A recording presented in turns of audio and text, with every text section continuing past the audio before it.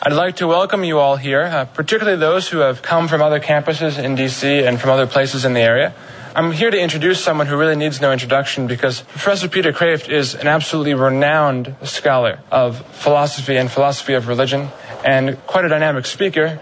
We have the privilege of hearing from him this evening about the pro-life philosophy. He's going to take the pro-life cause and the issue and the argument and approach it from a sound philosophical point of view and get away from a lot of the polarizing political rhetoric that we hear too often in this issue. So without further ado, I'd like to welcome Professor Kreeft.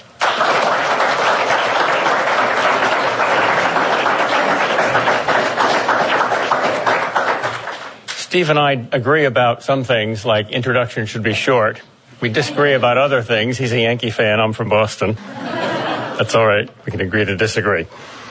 I'm going to try to make this talk fairly short so that there's time for questions and answers afterwards. I'm also not going to give you a formal lecture or read point by point. I've done that in books like this one.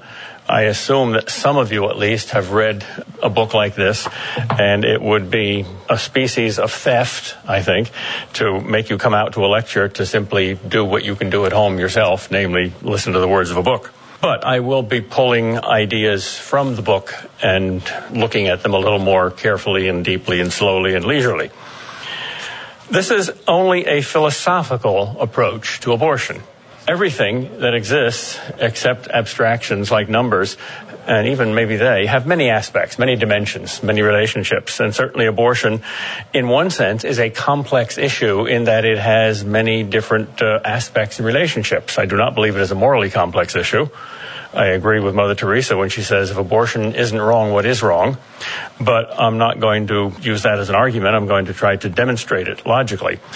But I'm not going to go into the religious aspect of abortion, or the psychological aspect of abortion, or the sociological aspects of abortion, or the political aspects of abortion, or even the legal aspects of abortion, except on one point, and not the feminist aspects, the gender-based aspects of abortion, though that's relevant too, or even the scientific aspects, except again on one point that's essential for my argument. But just going to look at the philosophy, and especially the logic of the pro-life argument. It's essentially one argument, but there are many different ways to express it, and I have up here 4 different ways, which I will explain in a moment. Within philosophy, the division of philosophy that obviously most directly is about abortion is ethics. I will presuppose 2 things. If you disagree with these 2 presuppositions, you won't be able to sympathetically follow my argument. But I think the vast majority of people, even the vast majority of philosophers, who are certainly more insane than most people, believe these things. We have a saying in Boston, that's so crazy only a PhD could possibly believe it. Presupposition number 1, we can argue about ethics. There's a role for reason and logic in ethics. There's no absolute divorce between truth and goodness, fact and value, logic and morality, reason and will.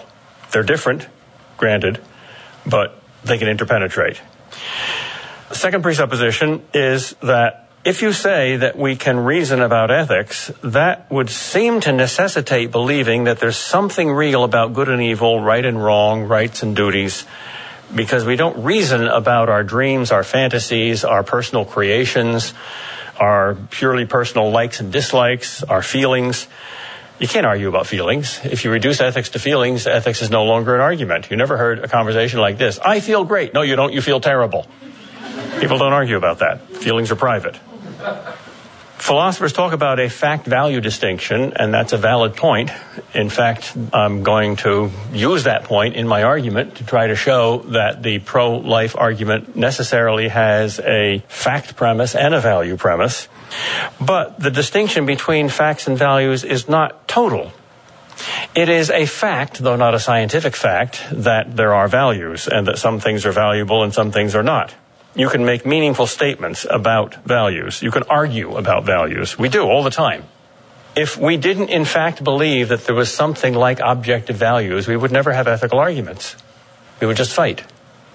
People quarrel. They don't just fight, they quarrel. What right do you have to do that? Well, that's an ethical argument.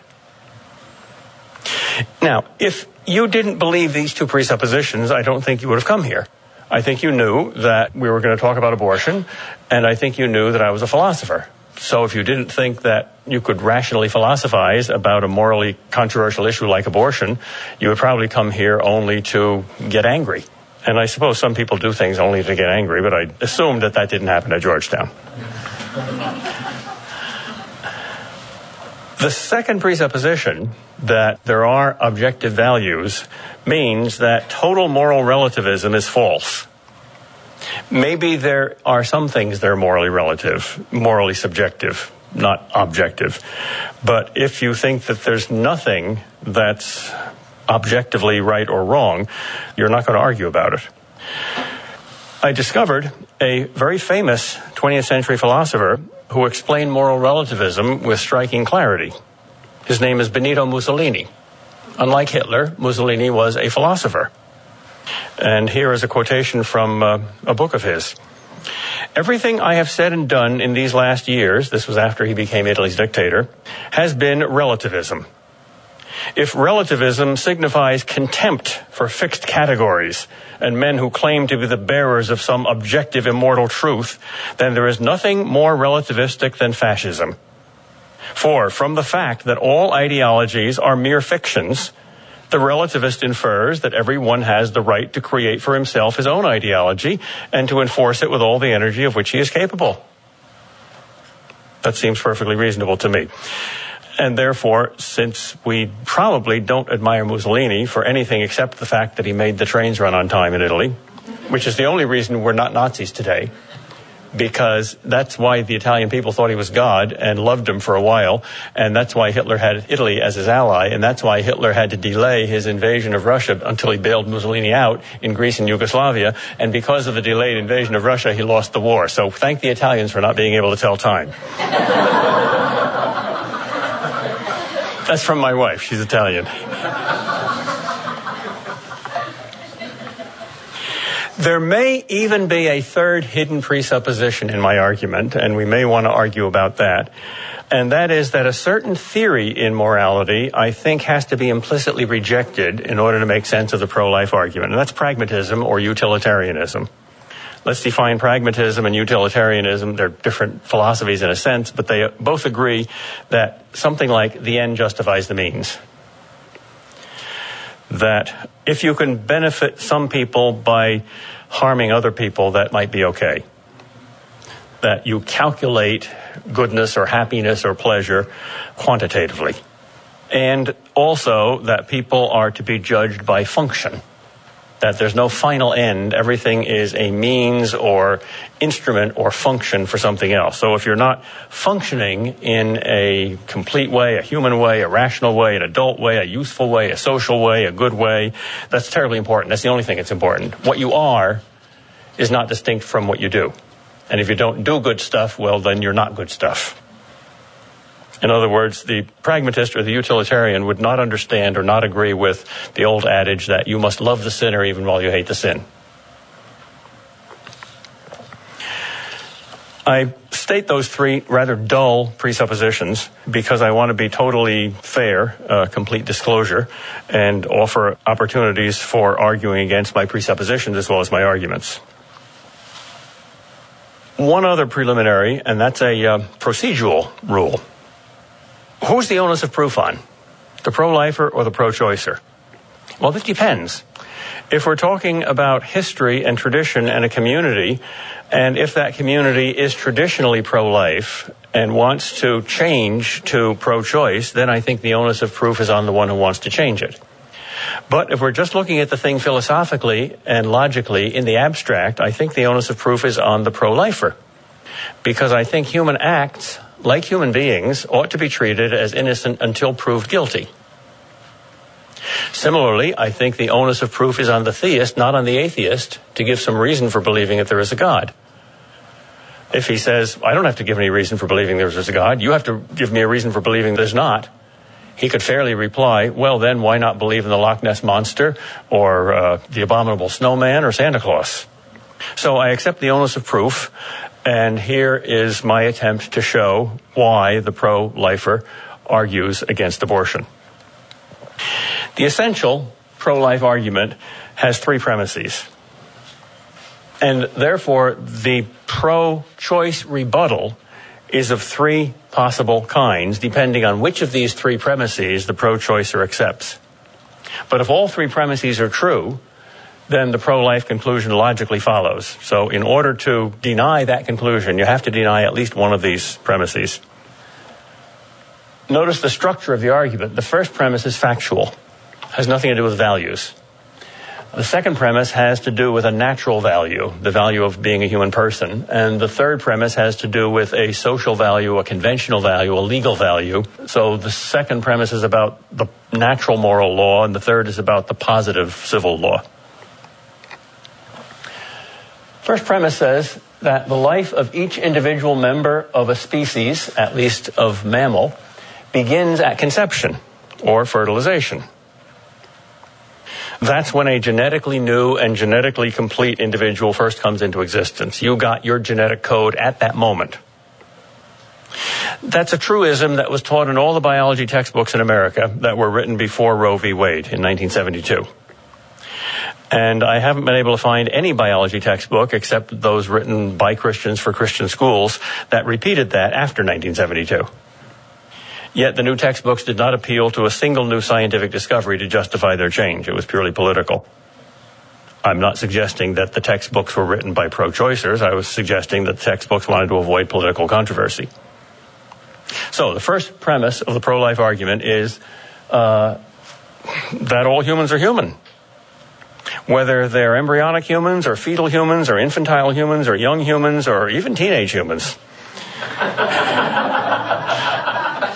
Or mature humans, or old humans, or dying humans.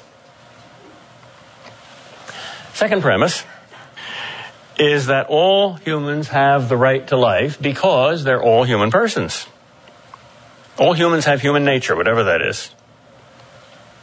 They share the human essence. We're all essentially human. We're very, very different from each other, but the way in which we are the same is much more important than the way in which we are different. Now, here's another philosophical presupposition. A nominalist is a philosopher who believes that all universals are nothing but names. So there is no such thing as human nature. It doesn't exist. There's no such thing as the nature of a chair. We just call all these things chairs because we think in a sloppy way. We should call that Helen and call that Olga, but we don't have time for that, so we call them all chairs. That's counterintuitive. That's not commonsensical. Most people are not nominalists. Most people believe that there is such a thing as human nature and that we all have it. And that makes us all essentially equal. So the universal right to life is a deduction from the most obvious of moral rules. Granted that there is human nature, there's an equality in essence among all of us. Therefore, the golden rule, or the rule of justice, says, since you don't want others to kill you against your will, you ought not to kill them against their will. It's just not fair, not just. Different ways of expressing that. You could deliberately base it on the ontological good of human nature, or you could be deontological like Kant and formulate this in a kind of a categorical imperative. Each, I think, will work. The third premise is the legal premise. It's about the function of the law. It says the law must protect the most basic human rights of all citizens. Well, if all humans are human, and if all humans have a right to life, and if the law must protect human rights, then the law must protect the right of all humans to life. Self-defense is not excluded by this, because if my life is as valuable as yours, and you're starting to attack me, and you threaten to murder me, I have a right to defend my life, if necessary, by taking yours. In a sense, you have given up your right to life by threatening somebody else's. So defensive war is not outlawed by this. This is not a pacifistic premise. Now, there are three different kinds of pro-choicers. Those who deny the first premise, those who deny the second, and those who deny the third. Back in the 70s, shortly after Roe v. Wade, when philosophers started arguing about this even more than they did before, most pro-choicers denied the first premise. They said either in a popular way that the thing you abort is only a potential person or only a potential human being, or they said it's only a bunch of cells, or it's human biologically, but it's not really a person with rights. That was the strategy. I think those arguments can all be answered, and Maybe I should take the time to do that now, but I think I will not. I'll come back to that later. I think that position was sometimes honest. People who didn't know much about science read such arguments and said, well, yeah, that's not a human being, so what's the big deal about abortion? So their consciences were genuinely not troubled by it. I think that's due to scientific ignorance, and I think it's very obvious and very clear that from a scientific point of view, certainly from a genetic point of view, that little thing there is a very little human. It's not performing any human activities yet. It's not even feeling pain because it doesn't have a brain and nervous system. And it's certainly not reasoning or making free choices. But what it's doing is something that only a human being can do. It's growing a human brain and nervous system. So it's not a potential human being. It's a potential adult. When I'm sleeping, I'm a potential thinker. I can't think in my sleep, but I'm still a human. If you want to argue that the fetus is not human because it's not functioning in a human way, then your premise is whatever is not functioning in a human way is not at that time human. In which case, in deep sleep, you're not human and it's okay to murder you. Which is an absurd conclusion. What fascinates me and frankly upsets me is that most philosophers now admit the truth of the first premise. Not all, but most. And most pro-choice arguments, from a philosophical point of view that I am aware of, now question the second premise rather than the first. The reason that upsets me is because we expect all human beings not to be fundamentally morally ignorant. We don't expect all human beings to be not fundamentally scientifically ignorant. Scientific ignorance is a weakness of intellect, which may be excusable. But moral ignorance on a matter this basic is much less excusable. I was at a philosophy convention some years ago. Some of you know Father Kotersky from Fordham University. He was at the convention. There was an argument about euthanasia. And it was very similar to the abortion argument. Is it okay to kill people when they're in pain? Even without their consent. What about advanced Alzheimer's patients who didn't sign any form, didn't say, hey, when I get this bad, please kill me? You don't know what they'd want, but now they're incapable of that. And the person who was giving the paper was justifying killing Alzheimer's patients, even without their consent. And she used analogies that I thought were rather chilling. She said, we don't treat any other species of animal in this special human way because we don't have sweet feelings for them. For instance, take mice. We divide all mice into 3 categories depending on how we feel about them. If we have a pet mouse, we feel in a semi-human way towards the mouse and we would feel guilty about killing it. If it's a laboratory mouse, we don't have any feelings towards it at all. It's simply an object, and we kill it if we think it's useful scientifically. And finally, mice in the wilderness, mice that are neither pets nor laboratory mice, we have no feelings towards, so we don't neither kill them nor forbid killing them. And then she said, I see absolutely no logical reason why we should not treat our own species in exactly the same way as we treat every other species. So let us divide all human beings into laboratory animals, which it's right to kill for good reasons, like dying Alzheimer's patients. Maybe before you kill them, you can harvest their organs. And people that you have feelings for, so it would hurt you emotionally to kill them, so don't kill them. And people you don't give a damn about.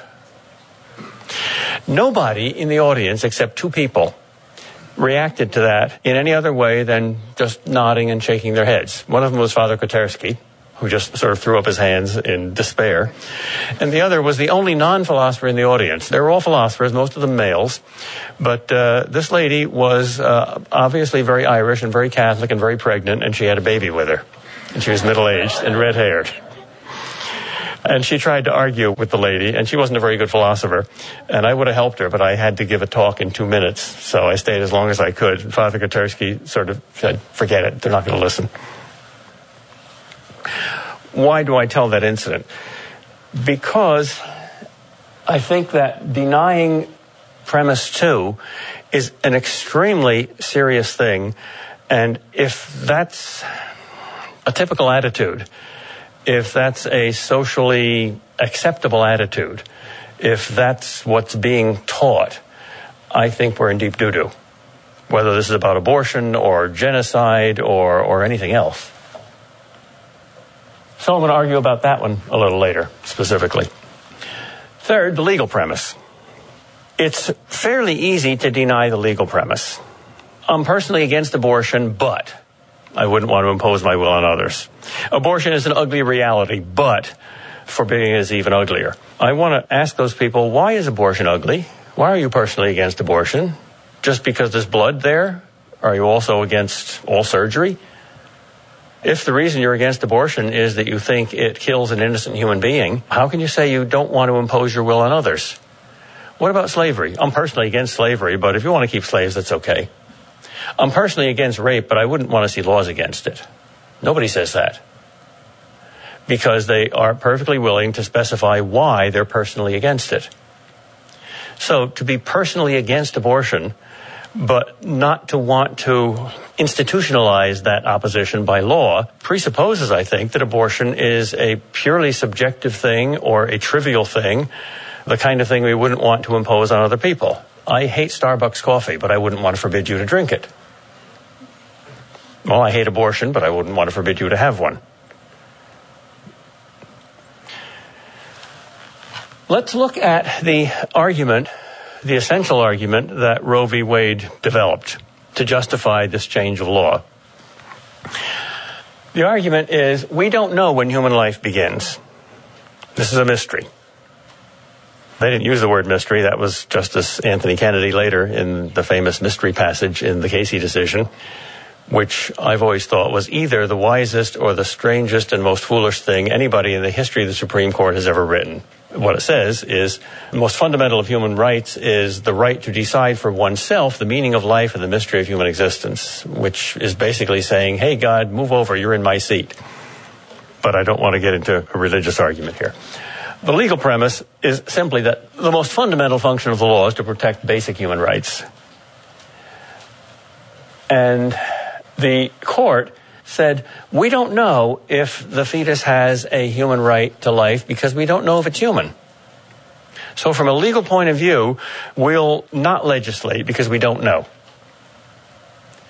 Now, that argument, we don't know when human life begins, therefore we shouldn't outlaw abortion, is a valid syllogism only if you add the implied premise. This is called an enthymeme in logic, a syllogism in which one premise is enthymemic or kept in mind. That's the literal meaning of the Greek enthymos. And what's kept in mind is the premise, if we don't know when human life begins, then we shouldn't outlaw abortion. That's the general principle. Then we don't know when human life begins, therefore we shouldn't outlaw abortion. That seems to me to be a very strange argument because both premises are false, not just one.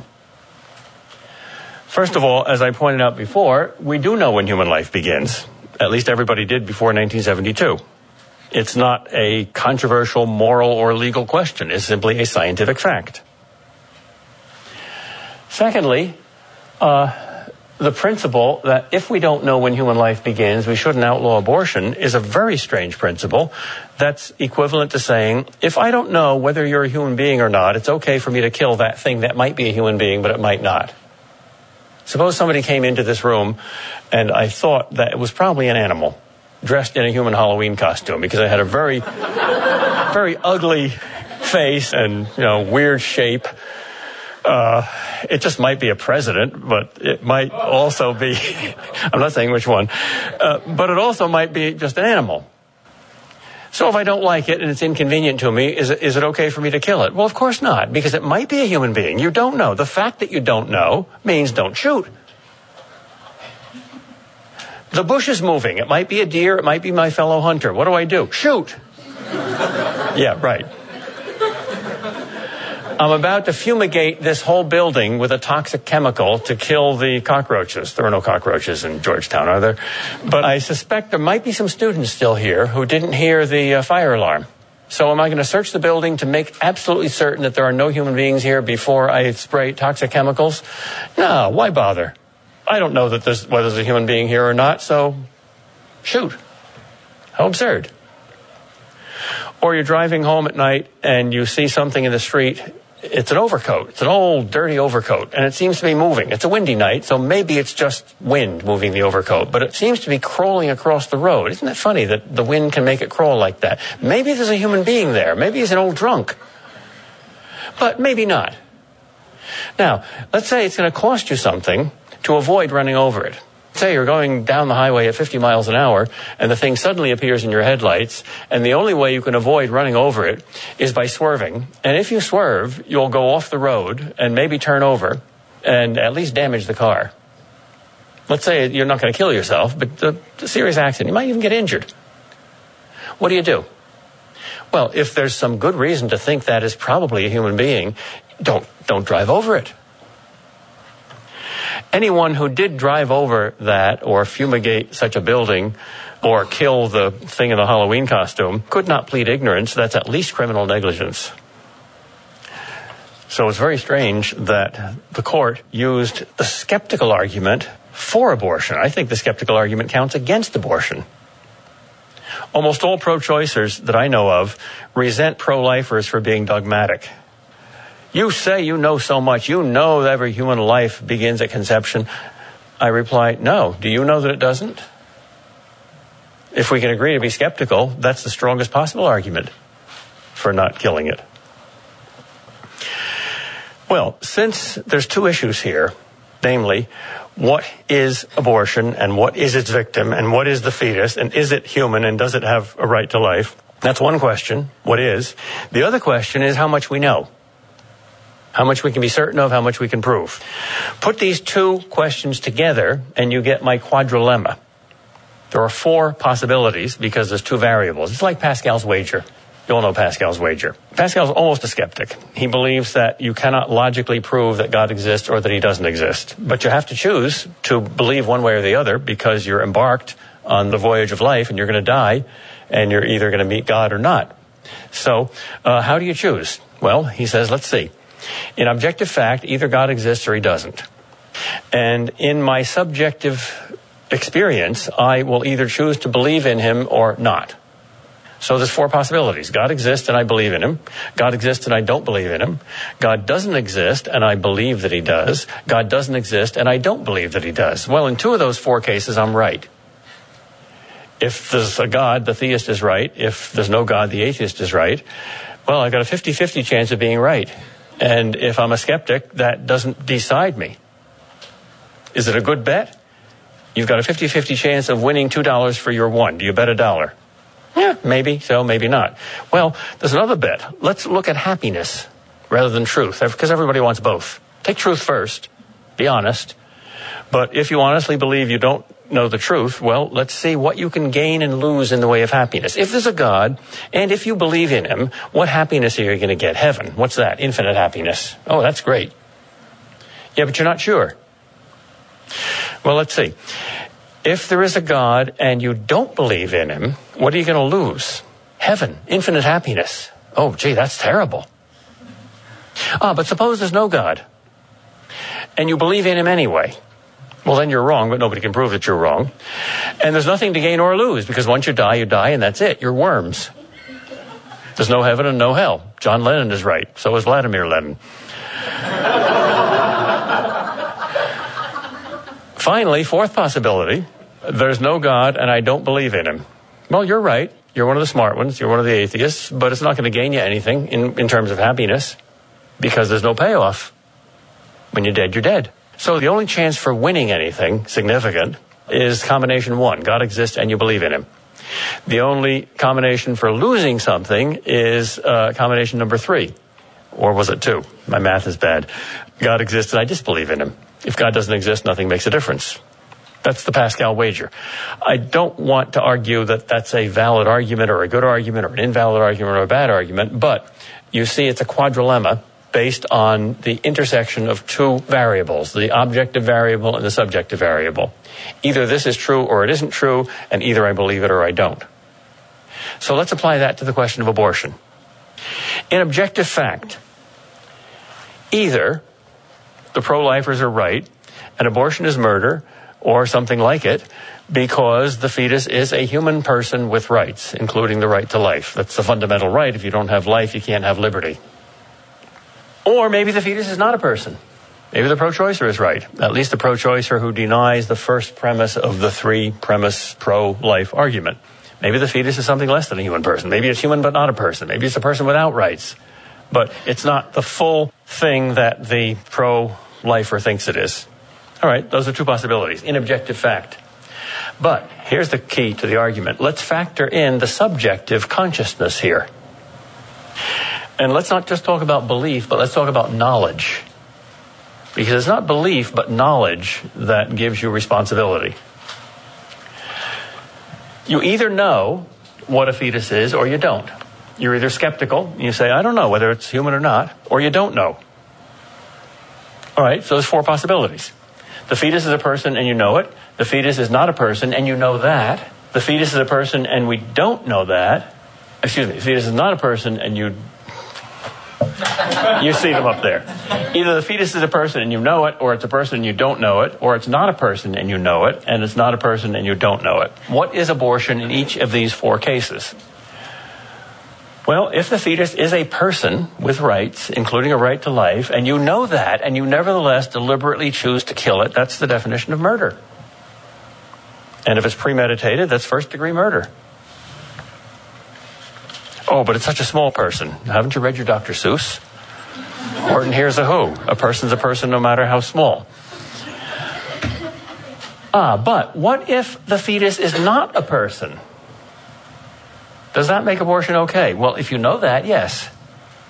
If the fetus is not a person, and you know that for sure, then there's absolutely nothing wrong with abortion. It's an operation. It's excising some cells. And I've often honestly confessed that I would find it rather relieving if some pro-choice philosopher could prove to me, to my satisfaction, that we can know that the fetus is not a person. Then we could just give up and go home and agree to disagree and pack up. And we wouldn't have to have such expenditure of time and money and energy and worry about this whole question. That would make it a lot easier. But I've never seen it done. Never. So only if this thing were done, that I've never seen done, is abortion okay. Because suppose you don't know what a fetus is. Let's look at the other two possibilities. You don't know that a fetus is a person, but in fact it is. Well, that's the don't shoot principle. You don't know that it's not a person. You don't know what it is. You shoot it anyway. You run over the coat. You shoot the leaf moving in the tree. And it happens to be your fellow hunter. Oh, I didn't mean to kill him. Yeah, but did you wait to see that that was a deer instead of your hunter? No, I didn't know what it was. And you shot anyway? You have killed a man. That's manslaughter, not first-degree murder. You didn't intend murder, but you have killed a man, and you are responsible for that. That's a very serious crime. Well, suppose the fetus is not a person. But you don't know that. Suppose the Supreme Court is right. We don't know what a fetus is. And suppose the pro-choicers are right in saying a fetus is not a person. Even so, that's criminal negligence. You're just lucky. It happened to be a deer, but you didn't know that. It happened that there were no students left at Georgetown when you fumigated. You didn't know that. It happened that that was a cleverly disguised robot, not a human being that you killed walking into the room. But you didn't know that. That's certainly morally reprehensible. I don't know how to get out of that quadrilemma. The usual move that the pro-choice philosopher makes at this point is to say that just because the fetus is genetically and biologically a member of the human species, and just because it has its own individual distinct genetic code, even as a blastocyst, that doesn't mean that it's a person with rights. Yeah, it's a human being, but it doesn't have rights. Well, then we have two very simply and clearly different philosophies of rights. Either all humans have rights or some humans have rights. Logically, it's got to be one or the other. If only some humans have rights, then some don't.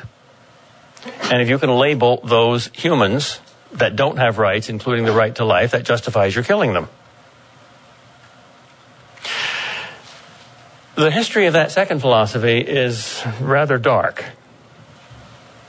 It includes Dred Scott, which said blacks are not fully human because they're property. Whites own property. They have a right to property, and therefore they have legal rights. But since blacks are property and property can't have rights, Dred Scott must be returned to his owner. So whites have rights and blacks don't. Nobody wants to say that except to justify slavery. Or when the Nazis began their eugenics program, it was based on this famous book by the German doctors called Life Unworthy of Life. Look at these severely retarded people. Look at these imbeciles. Look at these mental idiots. How could you say that they have a right to life? It would only be compassionate to kill them. One of the most famous American jurists in history, Oliver Wendell Holmes, bought into some of that philosophy when he justified the Virginia compulsory sterilization law by using language that looked like it was copied from that book. And Margaret Sanger, founder of Planned Parenthood, has also not only personally friendly with the Nazis at the time, but said things very similar to that, including racist things like more babies from the fit and fewer for the unfit. Well, this may shock us, but if you believe that only some humans have rights, it shouldn't logically shock you. The only way to overcome the shocking immorality of such actions is by philosophy 1 rather than 2, to say that all humans have rights and not just some. In history, only when you want to do something bad to some human beings do you relabel them.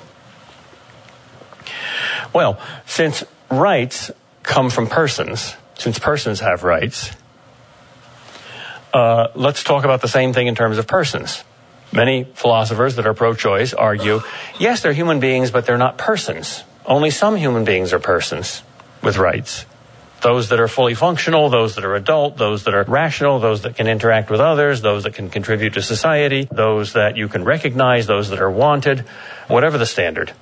A line is drawn between those human beings that do have a right to life and those human beings that do not have a right to life. And that line is always drawn by a human being who is alive and therefore powerful and has the power of life and death over this other human being who can be killed. So either all humans are persons or some humans are persons.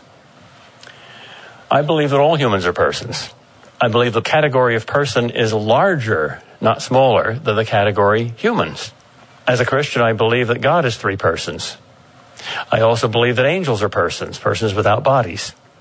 I also believe that it's possible that there are extraterrestrial persons of other species, biological species, but they're rational, they have self-consciousness, they have free choice, and therefore moral responsibility. So E.T. is a person, whether he's real or fictional.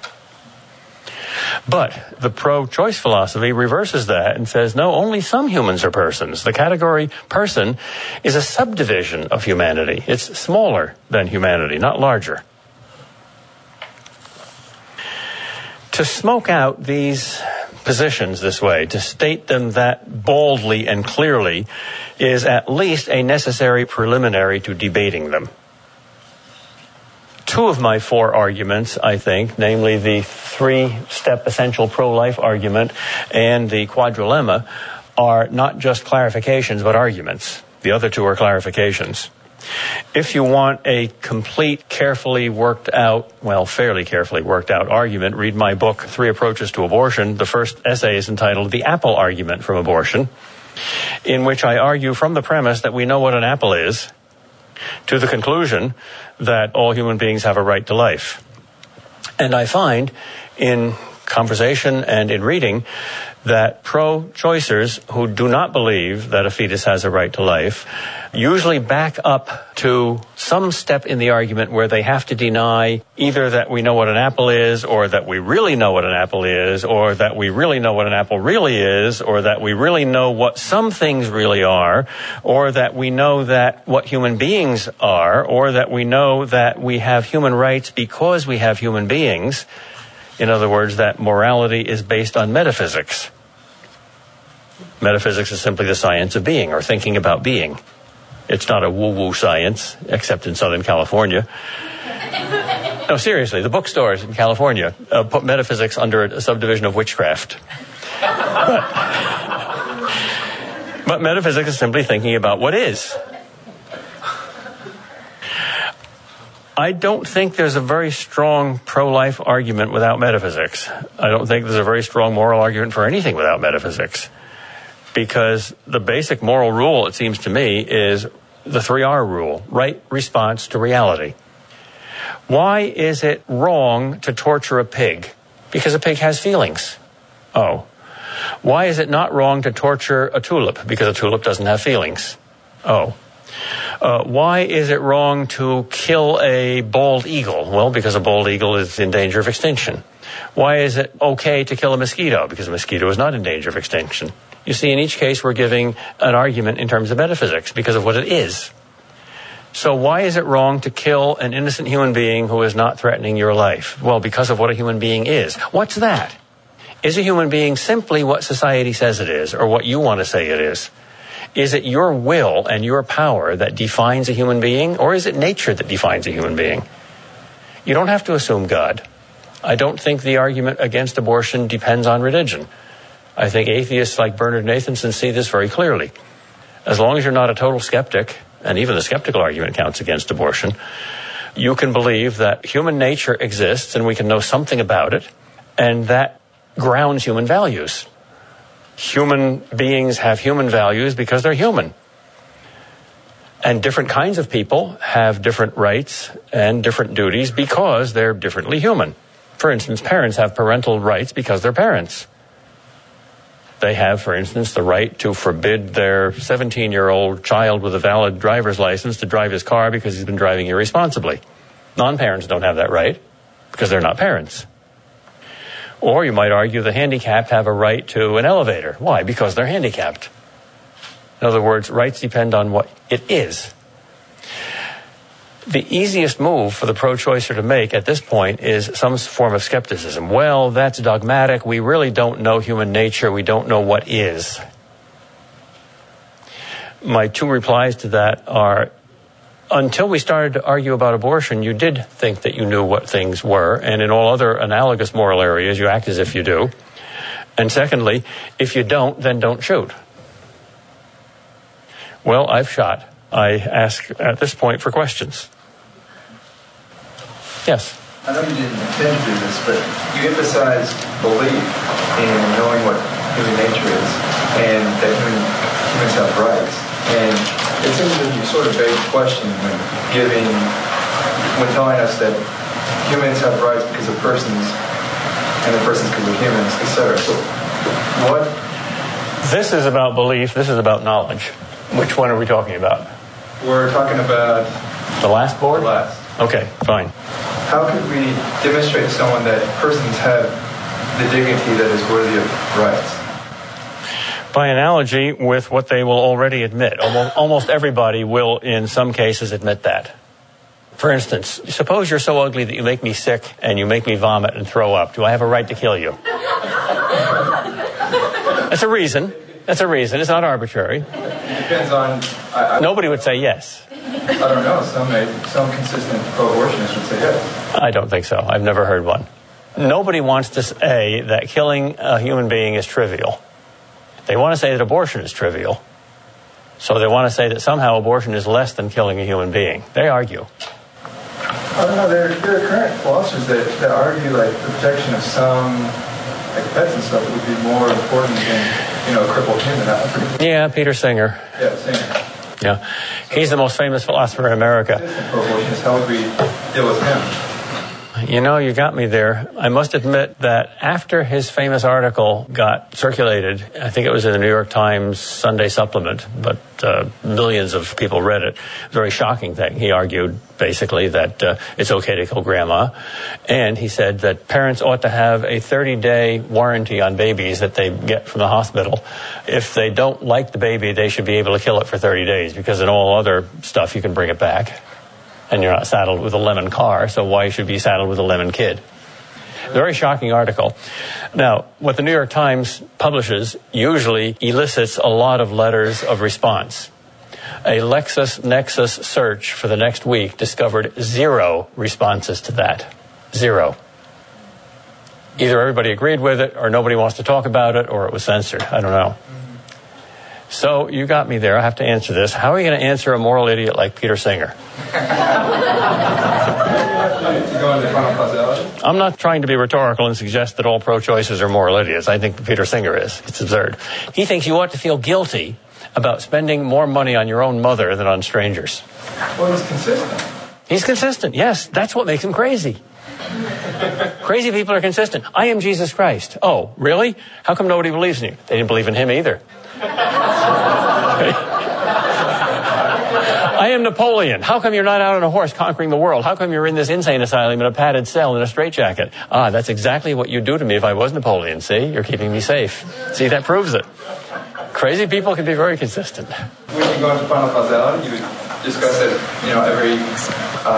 we see that we have an end, we act for an end. And so, like in the ethics, Aristotle's ethics, we see that acts make us more or less happy. So murder would make us less happy and direct us away from our end.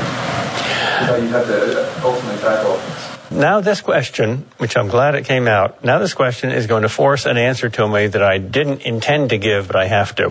I said at the beginning, this is going to be pure philosophy and not psychology. Can't do it. Sorry, can't hold the line there. When human beings argue, they don't argue simply as logical entities. They argue as human beings. So moral arguments are often analogical. That is, if Peter Singer, let's say, has no qualms of conscience about killing his grandmother, but he does have qualms of conscience about killing blue whales, then we can appeal to that. Where does that conscience come from? You're still a human being. You have moral feelings about blue whales. Why?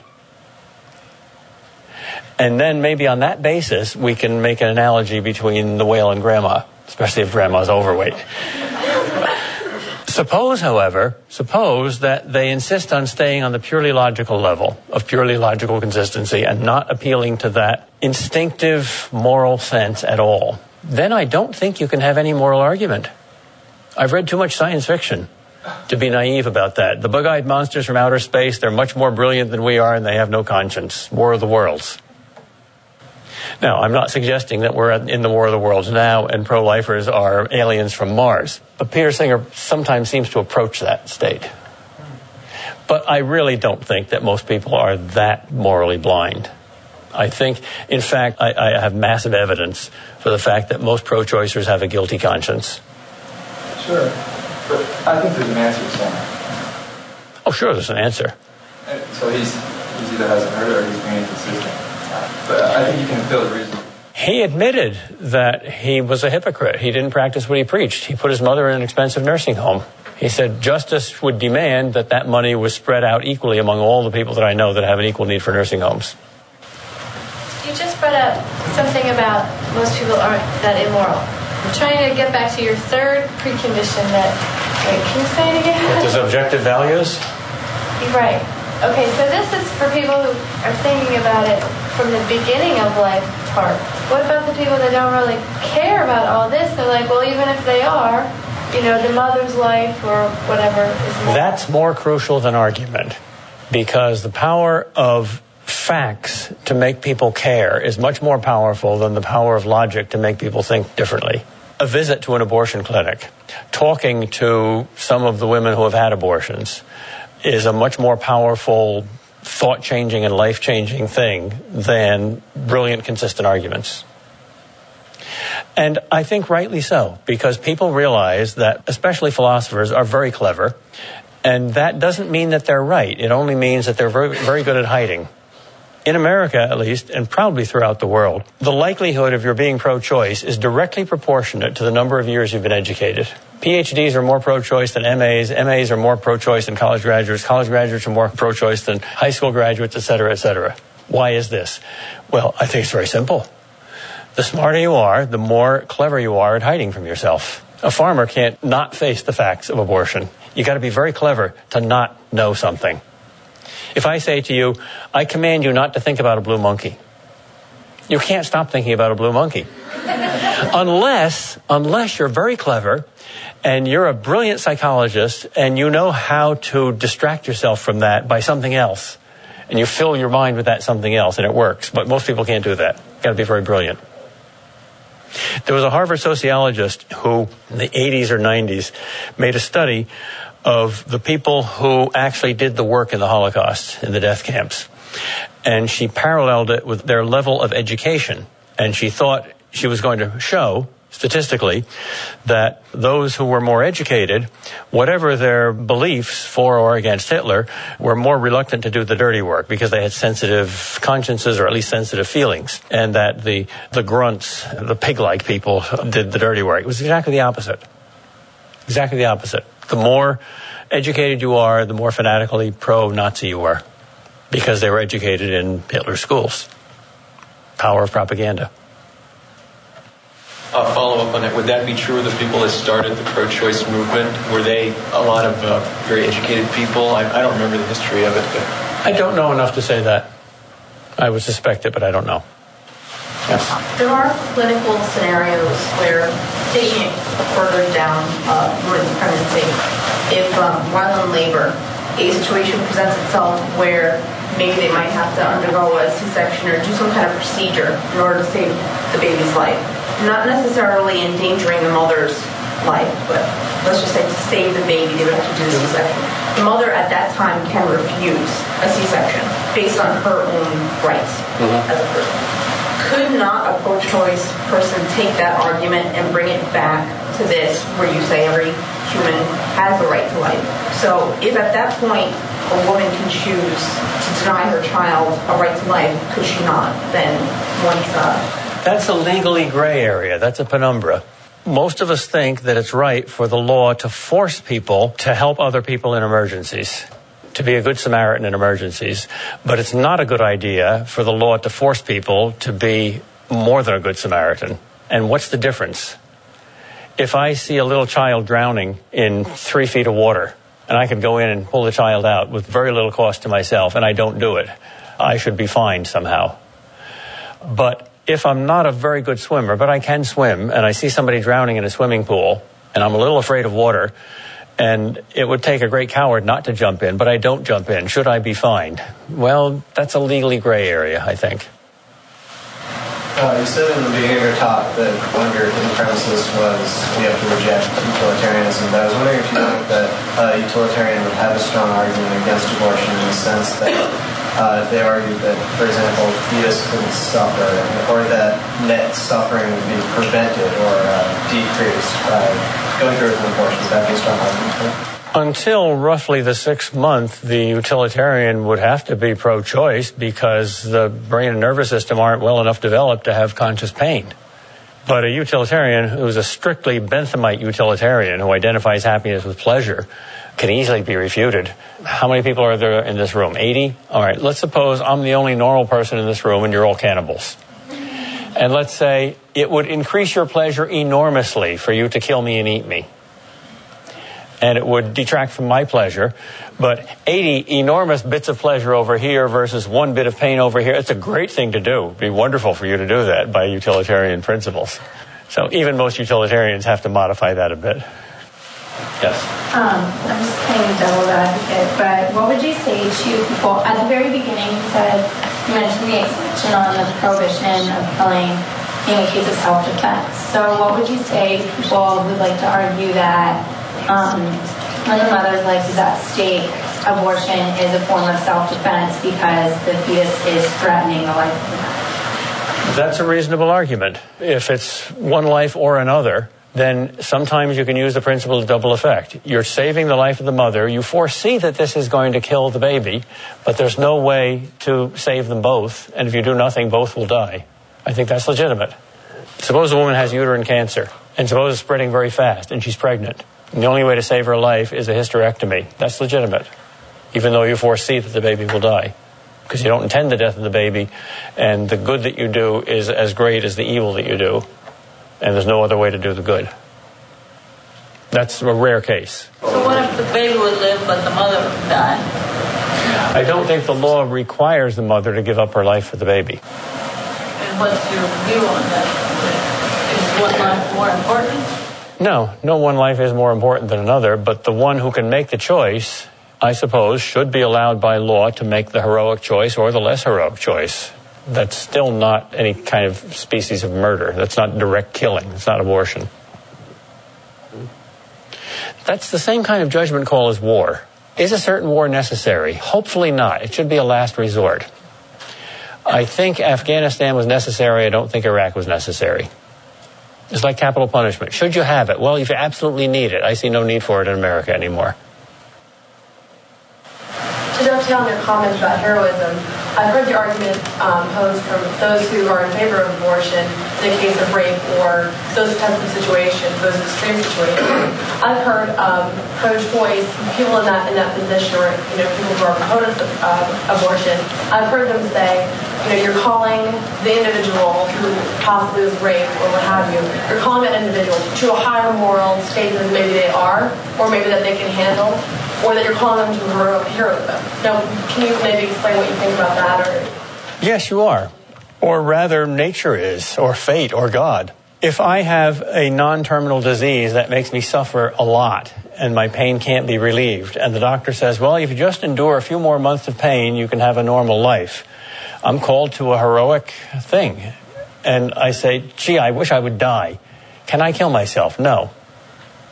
Why? First of all, because it's murder. Every life is valuable. Secondly, because a lot of other people love me and depend on me, and I'm harming them. So it takes an enormous amount of suffering and enduring that suffering, and therefore an enormous amount of courage for me to do the right thing. So it takes a lot of courage for a woman who's been raped not to have an abortion. But still, that's what a virtue is, something you ought to do, ought to have. How then would you convince them? How would you convince them that it's heroism? I agree that it is. Oh, especially when you're talking about a virtue of like courage. Logic doesn't do very much. Examples do a lot. Talk to women who have made both choices. Talking to women who have had abortions afterwards and regret it. That's very powerful. I'm thinking about a philosopher like Judith Jarvis Thompson, who's going to acknowledge the humanity and personhood of the fetus, but she's going to say that though you have the right not to be killed, you don't have the right to demand resources from another human being. To which the pro-lifer might respond, well, this is a natural relationship, the maternal-fetal relationship. What's a non-dogmatic way to give credentials to the maternal-fetal relationship to show that it's distinct from, for instance, my neighbor demanding my kidney or what have you?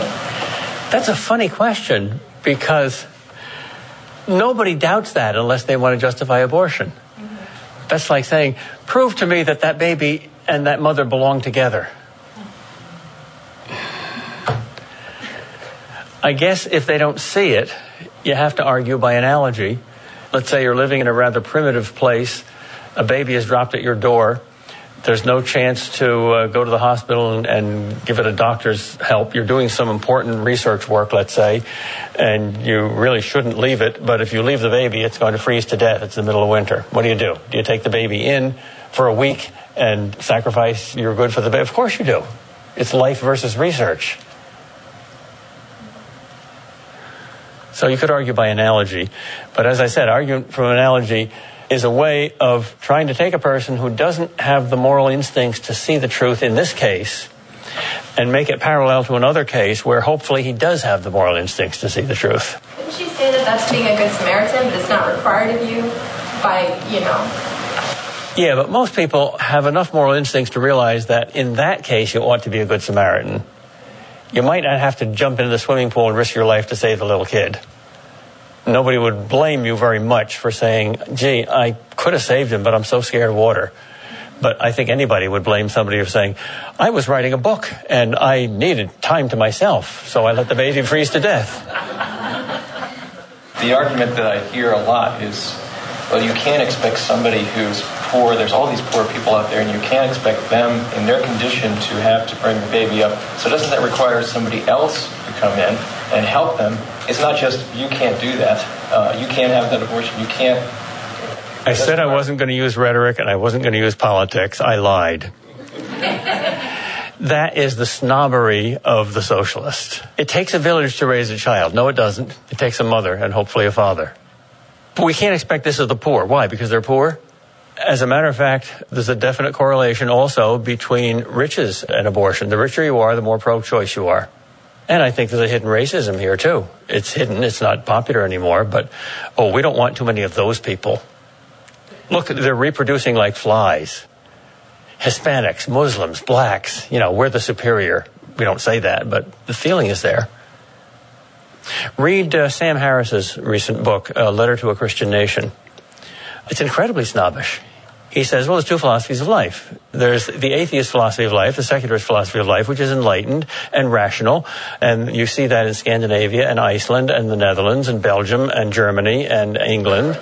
And then there's the rest of the world, which is religious and backward and poor and overpopulated. Which way will America go? I hope we go south rather than north. Because South's values, if I can use geographical terms here, are faith and hope and love and community and family. And North's values are money, sex, and power and science and technology. So, yeah, which are more important? No contest.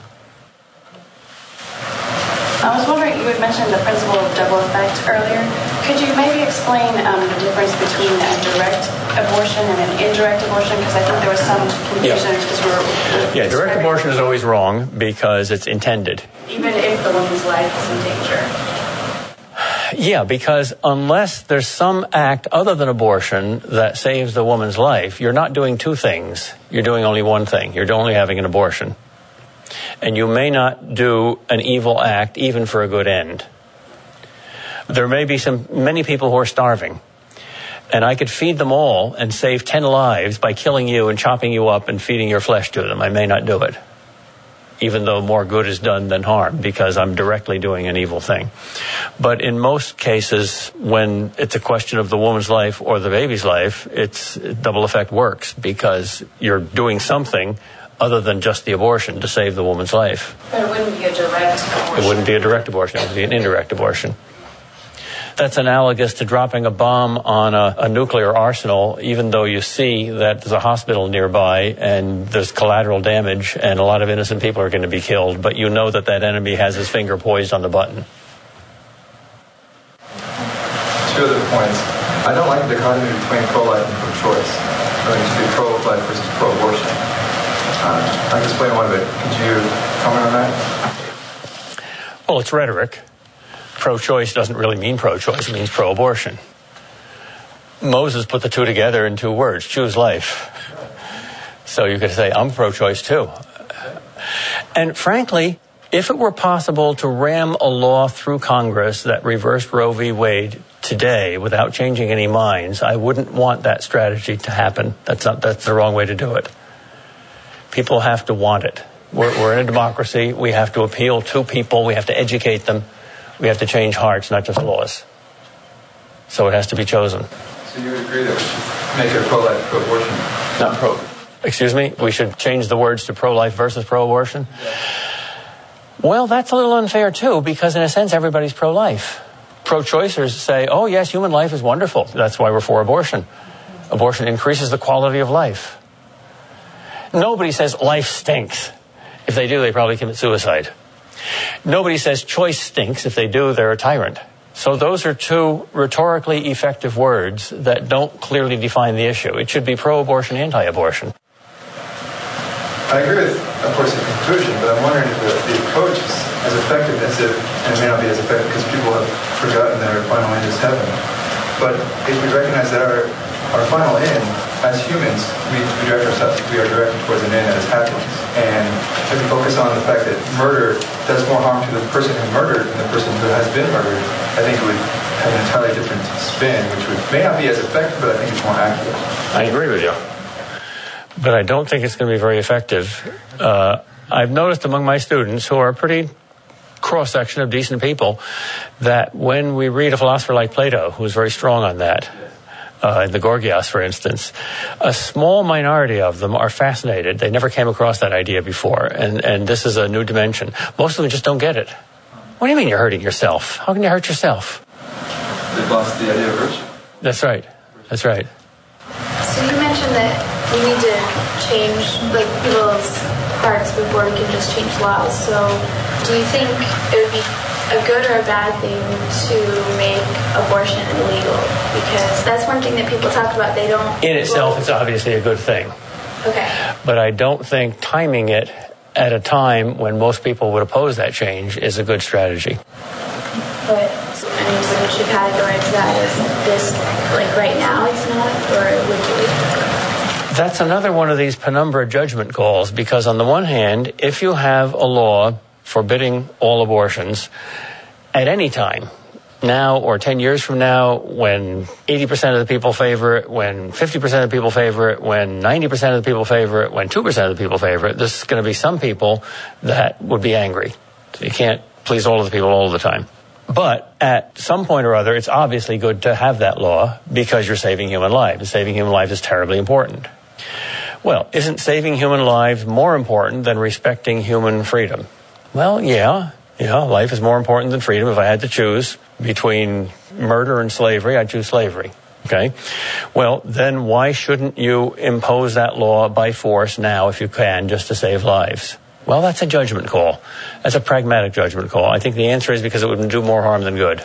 In the end run, it would come back to haunt you. The sympathy factor would be gone. You'd be looked at as a tyrant. Right, and I was also wondering about people that say that, well, if you make abortion illegal, then people will still do it, but they'll do it, in unsafe ways, or how would you respond to that? Well, it's true. The statistics are wildly overblown, but yes, there will be unsafe, dirty back alley abortions. Right. Just as there are now dirty, unsafe back alley assassinations. So should we make assassination clear and clean and safe? Anybody who wants to assassinate somebody else, let's bring him to this safe area, Red Square, where there's free speech and free assassination. I guess the only, part of that argument might be that then you might be killing two people instead of one because, then if the mother dies in an unsafe way or something like that. Well, I can use a reductio ad absurdum argument there. If that principle holds, then we ought to legalize all kinds of drugs because we can then ensure people that have free needles. And we should make prostitution available to everybody because we can make it medically safer. If we go from consensual to non-consensual, we could even justify anything. Rape. Let's have clean rapes instead of dirty rapes. And that's totally absurd. I have a question about how there can be a point at which we can determine the timing on such an issue. When the time that it was... Ask a psychologist and a politician, not a philosopher. Okay, but I was just going to raise the issue Brown versus Board of Education. There was enormous discontent over that Supreme Court decision in the South. But yeah, there's still, I would say the right thing to do at the time. Good point. You've got to make a judgment call on where the conscience of the nation is. Now, the conscience of the nation right now is far more pro-life than the media would let on. And it's significantly more pro-life than it was 30 years ago. So the tide is turning. And that momentum is more important than the statistics.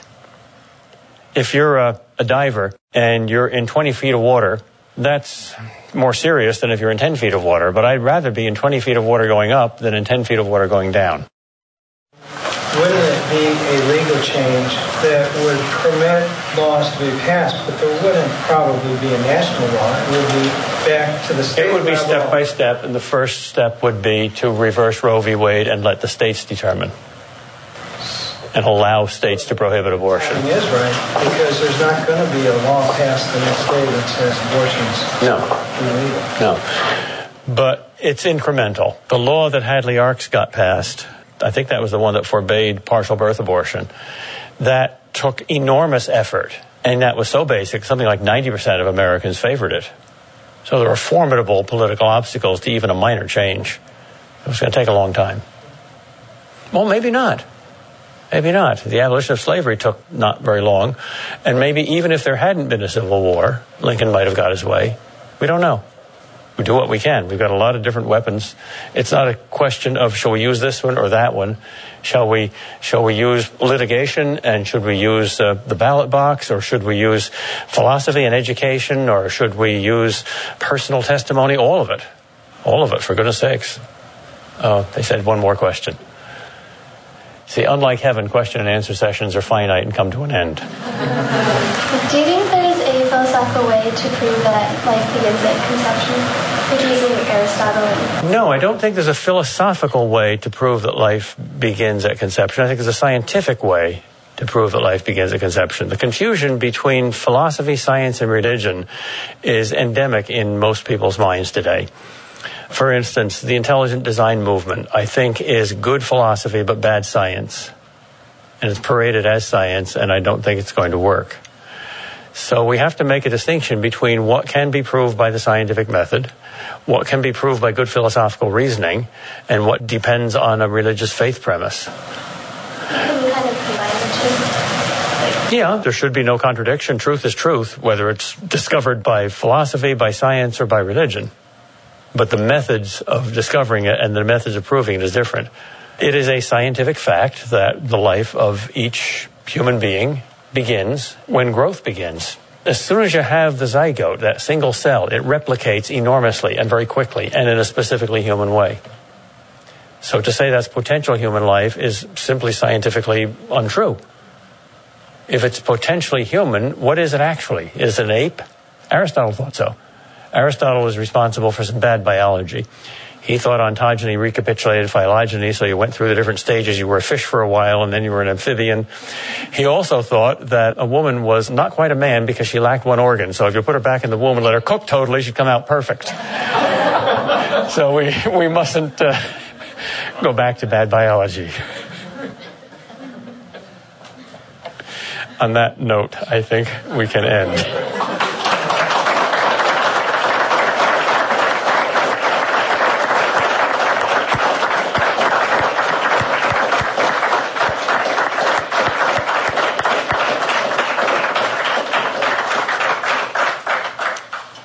Thank you very much, Professor, and thank you all for coming. And we also have available these shirts, one of which I'm about to present to Professor Kraft. It is a Georgetown University Right to Life shirt with our logo, and the phrase Vita Saxa is Latin. It's a play off of our motto here, Hoya Saxa. Hoya Saxa means what rocks, and Vita Saxa means life rocks. So, Professor Kraft, thank you very much.